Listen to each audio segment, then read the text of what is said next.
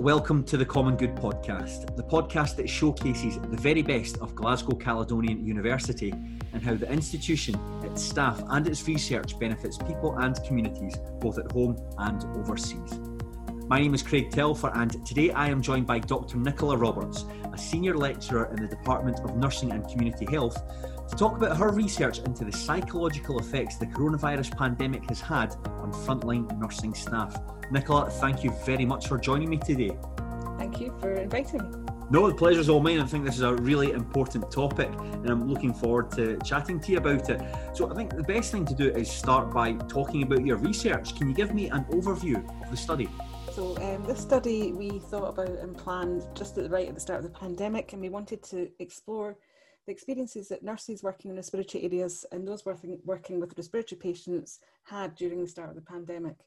So we wanted to know their levels of anxiety and depression during that first wave of the pandemic, and we sent out an online survey through professional societies and social media and encouraged nurses to participate in study. So what we found is that just over a fifth of those surveys experienced moderate to severe or severe symptoms of anxiety, and around 17% had similar levels of depression. And we also found out that younger nurses with less experience had higher levels of anxiety and depression and lower levels of resilience. Were you surprised by your findings?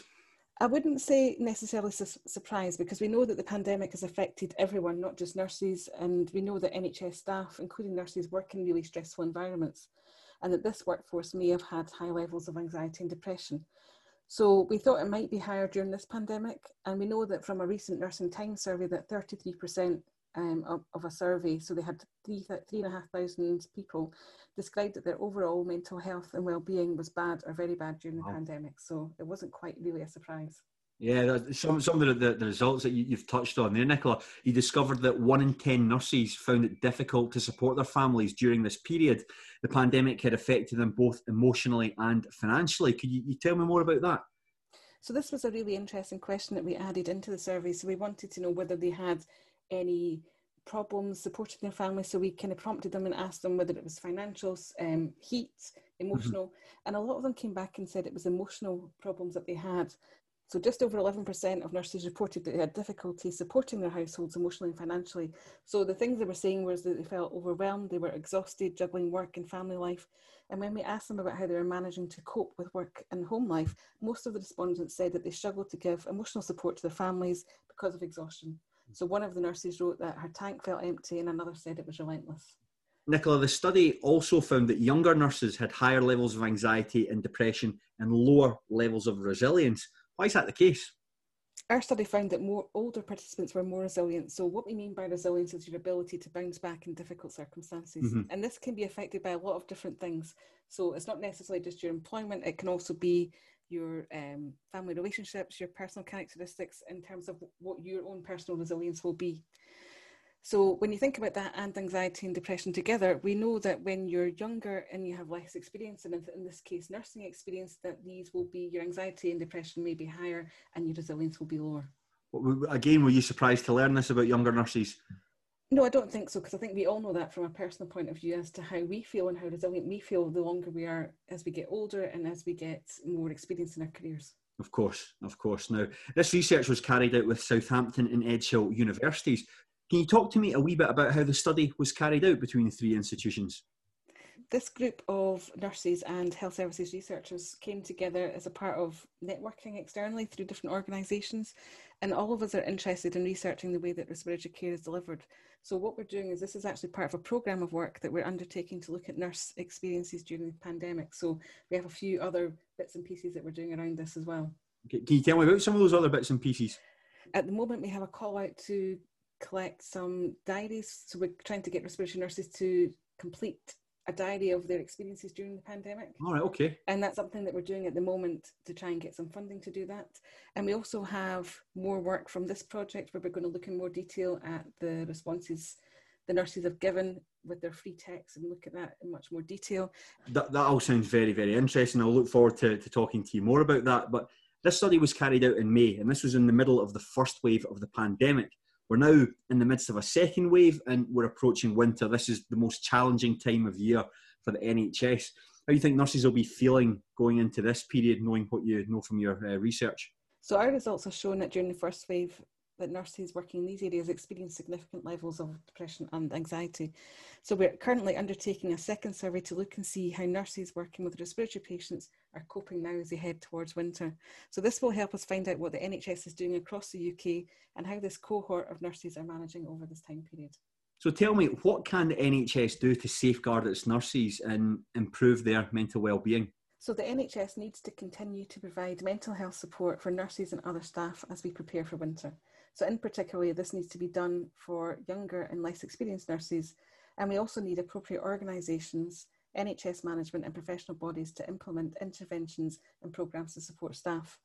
So we know there's an urgent need to develop evidence-based self-help interventions to improve and support those working on the front line during the COVID pandemic. And the psychological support needs need to be available in multiple formats, which can be tailored to each individual. And longer term, we need to think about resilience training, and this should be developed and implemented for future pandemics so that we are organised if this happens again.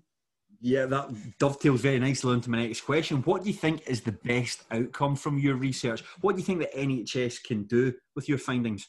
I think we want to highlight the experiences of nurses working in this area, and it's obviously applicable to a lot of other nurses working in other areas and other healthcare staff. But we know that nurses working in this area have been at the front line of managing the COVID pandemic and continuing care for those with respiratory conditions. And I think what the study has highlighted is a higher risk of anxiety and depression in younger, less experienced nurses. And this can be used to tailor support. So we need to get some special materials or flag up these individuals to get more support and get NHS colleagues to support their colleagues as well.